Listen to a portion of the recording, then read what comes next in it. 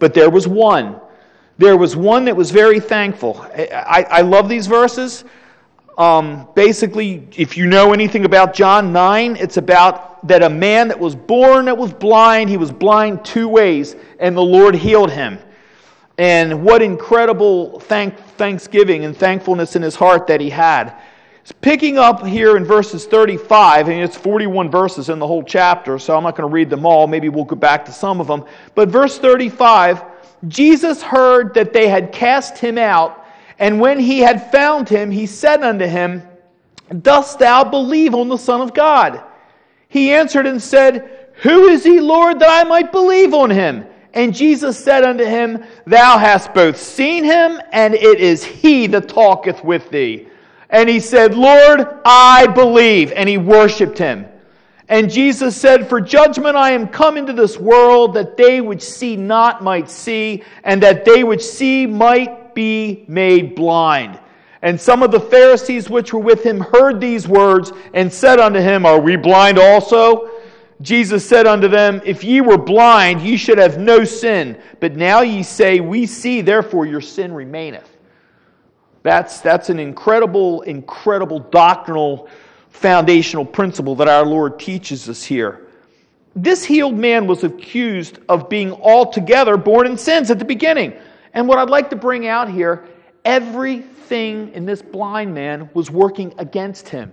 Even the disciples were questioning why he was blind. If you go to the beginning, you see, and Jesus passed by, he saw a man, in verse 1, chapter 9, verse 1, he saw a man which was blind from his birth, and his disciples asked him, saying, Master, who did sin, this man or his parents, that he was born blind?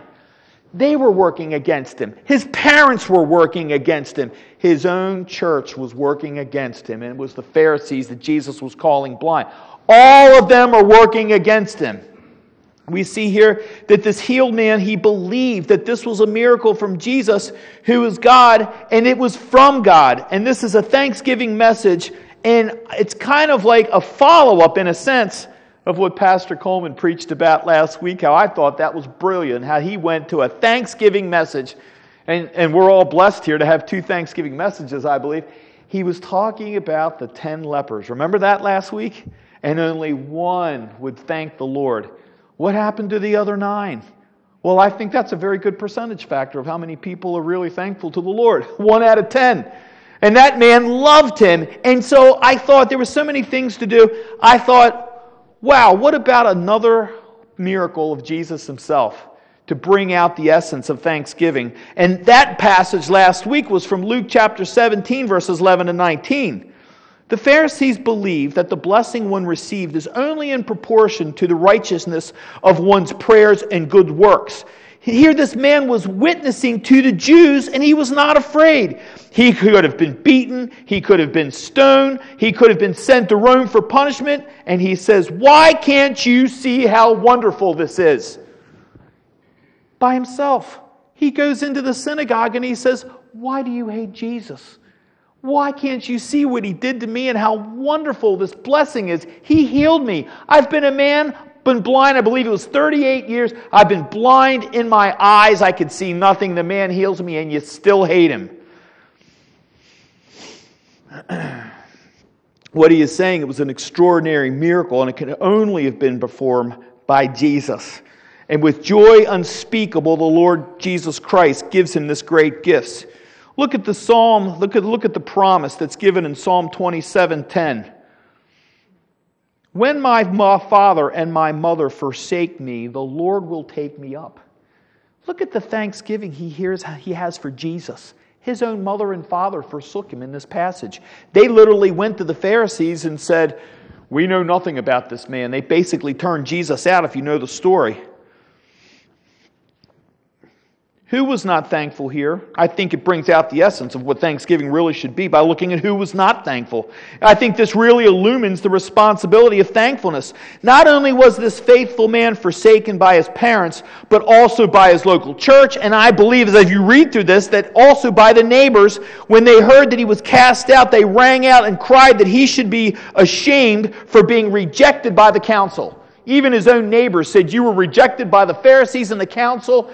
Shame on you. And there he is. He's honoring Jesus. Incredible. The faithful man was forsaken by all, but not by the one. If you're the one forsaken by all, and you have Jesus on your side, and you love him, you have all you'll ever need. You know how many times you ever hear this? If you don't have your health, you don't have anything. You ever heard that? If you don't have your health. The blind man didn't have his health until Jesus healed him. You know, I look at Johnny Erickson today. She doesn't have her health. She has Jesus. Isn't that incredible? I think if you don't have Jesus, you don't have anything. In fact, I know it. In Hebrews 13:15 we read, "Let your conversation be without covetousness, and be content with such things as ye have. For he hath said, I will never leave thee nor forsake thee, so that we may boldly say, the Lord is my helper, and I will not fear what man shall do unto me." What thanksgiving is there? You know, I believe the word that parallels, it doesn't have the same definition, but parallels and brings out the essence of thanksgiving is when that man, as opposed to his parents, the Pharisees, and everybody else around him, he's in the synagogue. What happens? How brilliant a Savior we have. How brilliant. He lets this faithful man endure and finish the onslaught of the ravaging Jews. Was he taken into the temple? Very possible. We read he was cast out, and this is a good clue that he had been brought into the temple, no doubt to be interrogated by the high priest. And they were trying to get more dirt on Jesus. Remember, this is John chapter 9. Back in John chapter 8, there was a lot of contention. When you go back to that passage, and all the way to John 10, Jesus finally says, I and my Father are one. And when he said those 6 words, the Pharisees, it just threw gasoline on the fire, and they were saying, we got to kill this man. And there he is, literally giving people their eyesight back, healing limbs, healing 10 lepers.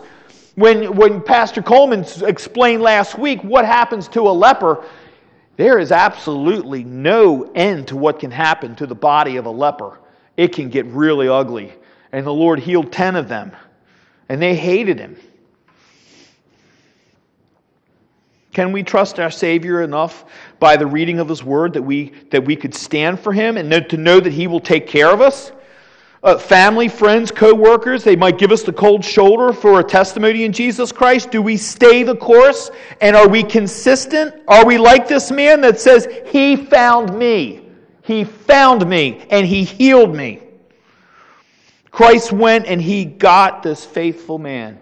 And what does the Lord say? How he leaves the 99 to save the one. How many times did he do that? I think we have a very cloudy vision when we read the New Testament of the impact of the volume and the quality and the quantity of all the work that Jesus actually did. We're only getting a small compendium of what he actually did. It says in John chapter 20, I believe it's 21, if all of the miracles were recorded and everything that he ever did was ever pronounced and etched in stone or put on some kind of a piece of paper or vellum, whatever, the earth couldn't even hold it. It would fall off its axis. He did this every single day. People would come to him and he would heal them. He would give them their eyesight. He would grow their legs back. He would heal a blood disease. And he would do all these wonderful things. And here this man is giving an account of it. How brilliant a Savior that we have. He was taken into the temple, no doubt interrogated by the high priest. What has he endured in so little a time? A marvelous miracle of regaining his eyesight. He was obedient. He agrees to be escorted by the pool of Siloam, reviled by his neighbors, betrayed by his parents, interrogated and chastised by the Pharisees, and then cast out of the synagogue. He gets it in every area of his life. What would you think if you had been blind your whole life and someone healed you? Wouldn't you be like saying, he healed me? I love him. I love that man. He helped me and he gave me the antidote to help me. I got to tell you, my practitioner, my doctor, he's not Jesus at all, but I can tell you this man, he's brilliant and he has helped me out of so many things for the last 22 years of health issues, and he does a lot of natural stuff and it's really helped me. I've been in pain a lot and he's helped, and I'm very thankful for the knowledge the Lord's given him. He's been wonderful. And I say good things about him because he's good. Jesus heals the man's eyes. This man says good things about him. How would you feel? Everybody around you basically is letting you have it. Because it's Jesus. And that's the problem. Because it's Jesus. And that was basically the sentiment of the day. He comes out of the synagogue. This is a normal pattern for the Christian, but the end result is always the great prize reward for the Christian to be pushed away. But he comes out of the synagogue. Let's go back and read a little bit more. And it was this in verse 14, chapter 9, verse 14. No, 13. They brought to the Pharisees him that aforetime was blind. And it was the Sabbath day when Jesus made the clay and opened his eyes. Then again the Pharisees also asked him how he had received his sight. He said unto them, He put clay upon mine eyes, and I washed, and do see. Therefore said some of the Pharisees, This man is not of God, because he keepeth not the Sabbath day. Others said, How can a man that is a sinner do such miracles? And there was a division among them. They say unto the blind man again, What sayest thou of him that he hath opened thine eyes? He said, He is a prophet. He knew the Old Testament. He knew his Bible. He knew Scriptures. And you know, as Christ had said all the way going into John, back to John 3, he said to Nicodemus, You're a ruler of the Jews. Don't you know these things? If you're a Christian and you believe in Jesus Christ, it is incumbent upon you to know these things. And if you don't know them and you have no desire to read them and understand them, start today. Start when you get home. Turn everything off and get in it. You'll see things. You will see things that you never believed you could ever see. This man knew. But the question is, his eyes the lights were turned on in his eyes, and he was made to see. Now, you know what happens when someone's been blind as a child. They have had children who have been blind from birth, and all of a sudden maybe their eyes develop slowly, the retinas and all of the nerves and all in their eyes, and all of a sudden they start seeing slowly, and maybe they get their eyesight. It happens. Do they immediately get up and they just walk outside and they can do things? Absolutely not. They need months of therapy because their equilibrium's off, because they're having problems with depth perception and all these different things physically. When Jesus heals you in Scripture, you don't need therapy. You don't need Dreher up here. You don't need to stay up there for months and have all kind of... He heals your knee, you're ready to go pole vaulting. He heals your eyes, you're like Superman. You can almost see through a door. When he does these things, it's immediate. But that's not the only thing that he healed. There were two blindnesses that he healed. And the second one, far more important than the first one. What a beautiful blessing that he got the first one. He turned the light on in his heart so bright that he could see who Jesus is. Can you see who Jesus is? Do you know who he is? Do you have a natural affection for Jesus Christ? Nobody did for this blind man. Jesus did. He always does.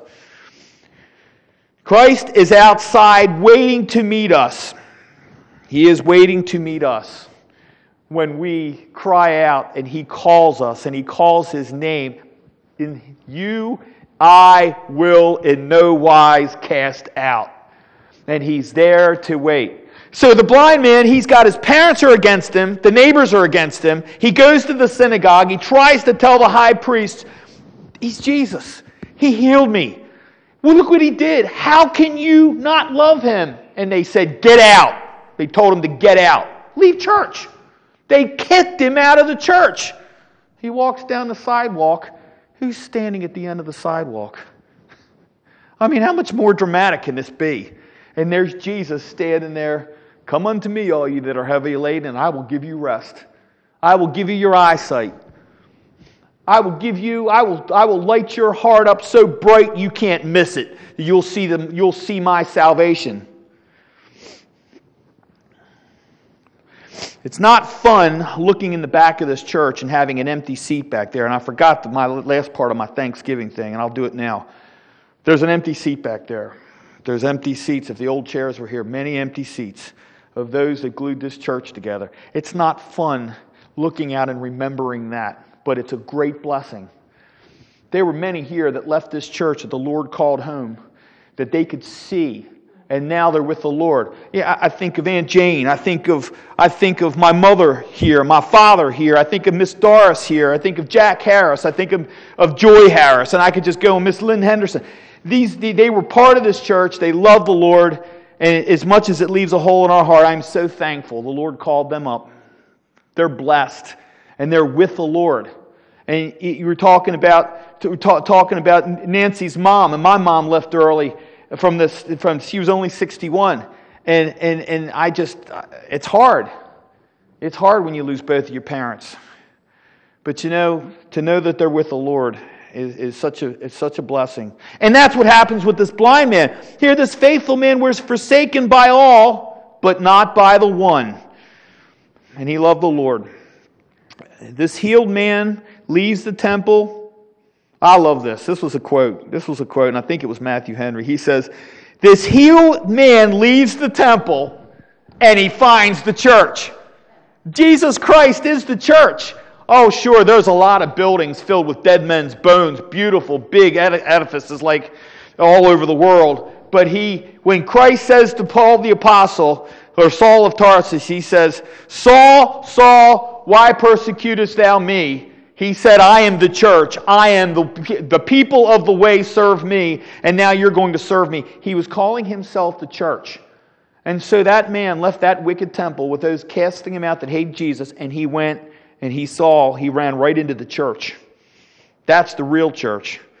The healed man leaves the temple and finds the church. After years of blindness, then having nobody at all to be compassionate, encouraging, and happy for his new eyesight and spiritual awakening, he receives the greatest love from Jesus. He is forsaken, and Jesus is there. Psalm 37:7 reads, "Rest in the Lord and wait patiently for Him. Fret not thyself because of him who prospereth in his way, because of the man who bringeth wicked devices to pass." Matthew 11:28, once again, "Come unto me, all ye that are labor and are heavy laden, and I will give you rest." You know, we can derive two primary reasons why Jesus came to find out this man. Number one, it was determined before creation this was God's elect children. And number two, this man received tender care from our Lord because no doubt he was shamed by his neighbors and parents for being cast out, and Jesus knew that he spoke in defense of him. And we can't deny this. We see that the Lord was there waiting for them. 2 Timothy 2:12 says, "If we suffer, we shall also reign with him. If we deny him, he also will deny us." I believe this blind man who was made to see, I believe he became one of Jesus' disciples. Maybe not an apostle, but I believe he followed him, and I believed he loved him. Who knows, maybe he was even there at the crucifixion. We see a wonderful, perfect heavenly encouragement here. How this faithful man spoke well, bravely, and boldly to support the name of Jesus Christ. And I believe that the Thanksgiving service this morning from John chapter 9 hinges on the word that he believed on Jesus. And isn't that all that Jesus requires? What does he say? "Give me all of your children and offer them up on Moloch and sacrifice your children"? Does he say, "Take your house and burn it down as a sacrifice to me and give all that you have"?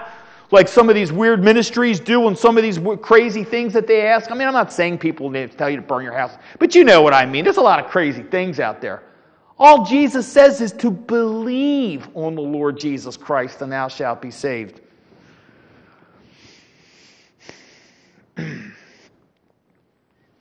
The application here is that Christ lay in wait to comfort him, knowing every word that the man said. You know, Jesus didn't have to be inside of that synagogue or that temple to hear the filth that came out of the high priest's mouth, blaspheming him. You know, it was just the chapter before that, in John chapter 8, where they said, "Yeah, you heal by the power of Beelzebub." And that's when Christ said, "You tell me that I heal by Beelzebub and you blaspheme the Holy Spirit? There's no remedy for that. There's no remedy for blaspheming of the Holy Spirit," and they still believe this. Remember what would happen to Stephen. Later on, and Stephen would cry out the name of Jesus, and the Pharisees and the Sadducees would come out, And they would stone him because they still hated Jesus. You see in Acts chapter 6-8, and Stephen, full of faith and power, did great wonders and miracles among the people. And they could not resist hearing him. He spoke like Jesus by the Holy Spirit, and they were not able to resist the wisdom and the spirit by which he spake. The people outside of the Sanhedrin and the council, they started hearing these words about Jesus. And they were captivated by it. They had never heard this gospel before. And when the Jews saw that, they just started picking up stones and hurling them at Stephen. Remember that? And then what did he see? They all rejected him. Even Saul of Tarsus is standing there holding the coats. And he looks up and Stephen sees the right hand of the Father, the light shining, and Jesus standing up in his defense. There could be nothing greater than that. Acts 6:7-51, he said, "Ye stiff-necked and uncircumcised in heart and ears, do ye always resist the Holy Ghost? As your fathers did, so do ye. Which of the prophets have not your fathers persecuted? And they have slain them which showed before of the coming of the just one, of whom ye have been now betrayers and murderers." And he says himself, Stephen says, "You murdered him. You murdered him. Look how they hated him back here with this blind man." And then they went after and they had him crucified. And Christ is seated on the right hand of God, who has finished the work of redemption on the cross. Acts 7:55 we read, "But he, being full of the Holy Ghost, looked up steadfastly into heaven and saw the glory of God and Jesus standing on the right hand of God." And there Jesus was standing at the end of the pathway. Right there for Stephen, just like he was this blind man. "Dost thou believe in the Son of God?" Jesus asked him. He believed, and this is the manifestation of pure thankfulness to his Savior. What a wonderful blessing. This faithful man would have been taught from his youth at the synagogue the Messiah would be the Son of David. Christ refers to himself as the Son of God. And all these Jews were taught that. What happened? Where was the disconnect that some did believe and some hated him, hated Jesus? Where was that disconnect? Why was it that Nicodemus and Joseph of Arimathea, even though they were Jewish rulers, why was it that they could not resist the presence of Jesus Christ? And that they loved him so much, they actually put their jobs, they put their lives, and they put everything on the line to go beg for his body, to be able to go put it in a rich man's tomb. What is that? Is that of you? Would you do that? Did you decide to follow Jesus without him? And you went towards him? Just like this blind man, he didn't think anything about Jesus until Jesus approached him. He asked, "Who is he, Lord? Or who is this, Lord, that I might believe in him?"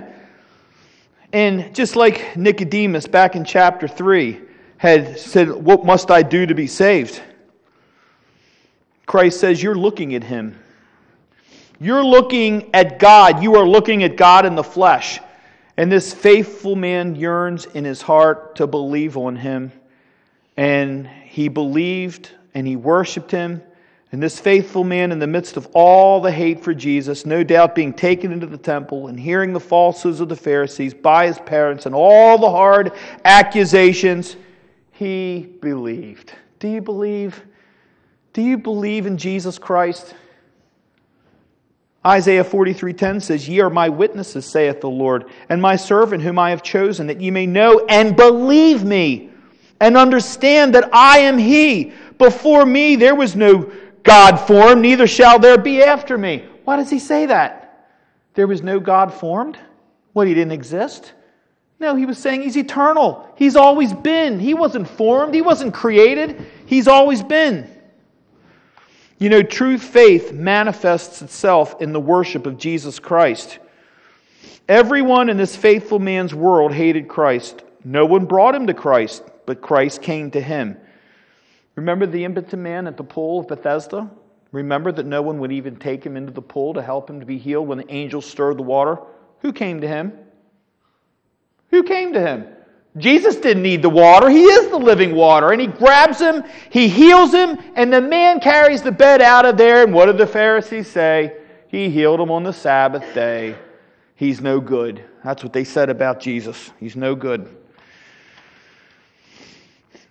Here, Christ steps in, and he did when the Jews, just like when the Jews drug in that poor, precious, adulterous woman whom they would have stoned.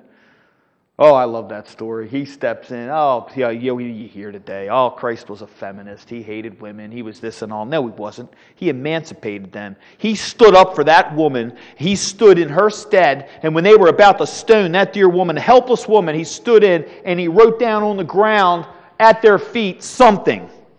I have an idea what it was. There were specific sins that these elders had, and he only needed one word to call them out, and he wrote down in the sand, and they all, single file, in rank, walked right out of there. And Christ came right in and said to that woman, "Go and sin no more." Well, we see that the division of all, other than the blind men, it was a judgment from the Almighty God. They were blind. Christ was sent to judge all by the providential works of the Father and by the power of the Holy Spirit. Psalm 9:8 says, "And he shall judge the world in righteousness. He shall minister to judgment to the people in uprightness." Psalm 98:9 we read, Before the Lord, for he cometh to judge the earth with righteousness, shall he judge the world and the people with equity. And I'm going to finish there, and I am going to say this. Thanksgiving, believe on the Lord Jesus Christ, and he will defend you. It's that simple. Salvation is not complicated. Many people make it out to be because there's so many people that don't even know how to explain it. It's very simple. It's not some great big walk to Tibet up 4,000 stairs or some weird ritual that you got to go through your whole life or wait to some sinner going to hell to pray for you to get you out of hell. It's simple. Christ says, believe on the Lord Jesus Christ and thou shalt be saved. And this man was healed two ways. He was healed physically and spiritually. And Christ has the power to do that. And that's what he did. He said, believe. And he was his defender. He defended him with his parents, with the synagogue, the high priests. And the thanksgiving was, who is this Jesus that I might believe in? And he told him. Well, that to me I think it's a wonderful Thanksgiving manifestation. So I hope it encourages your heart. And let's finish with prayer this morning. Our Heavenly Father, we thank Thee and praise Thee for this lovely narrative that Thou hast preserved all these years. Thank Thee, Lord, for Thy wonderful healing powers. Thank Thee for the power of salvation. Thank Thee, Lord, that Thou will in no wise cast anyone out, Lord, that calls on Thy name, that Thou hast called. We thank Thee that Thou chooses us. We thank Thee that Thou knows all things and that Thou art perfect in every way. And Lord, we read in Psalm chapter 32, many sorrows shall be to the wicked, but he that trusteth in the Lord, mercy shall encompass him about. Lord, just bless us today. Lord, I pray for each family here today. Thank Thee for the testimonies of them, and I pray for them. I pray that Thou wouldst bless their week, bless their Thanksgiving, and as we enter into our Thanksgiving on Thursday, Lord, we will remember Thee and put Thee first at the table and pray to Thee and thank Thee for all that we have. And we just pray that Thou wouldst have mercy upon this nation. And I pray that this nation would get on its knees and cry out and give thanks unto the Lord, for He is good. And all these things we ask in the name of Jesus Christ, we pray. Amen.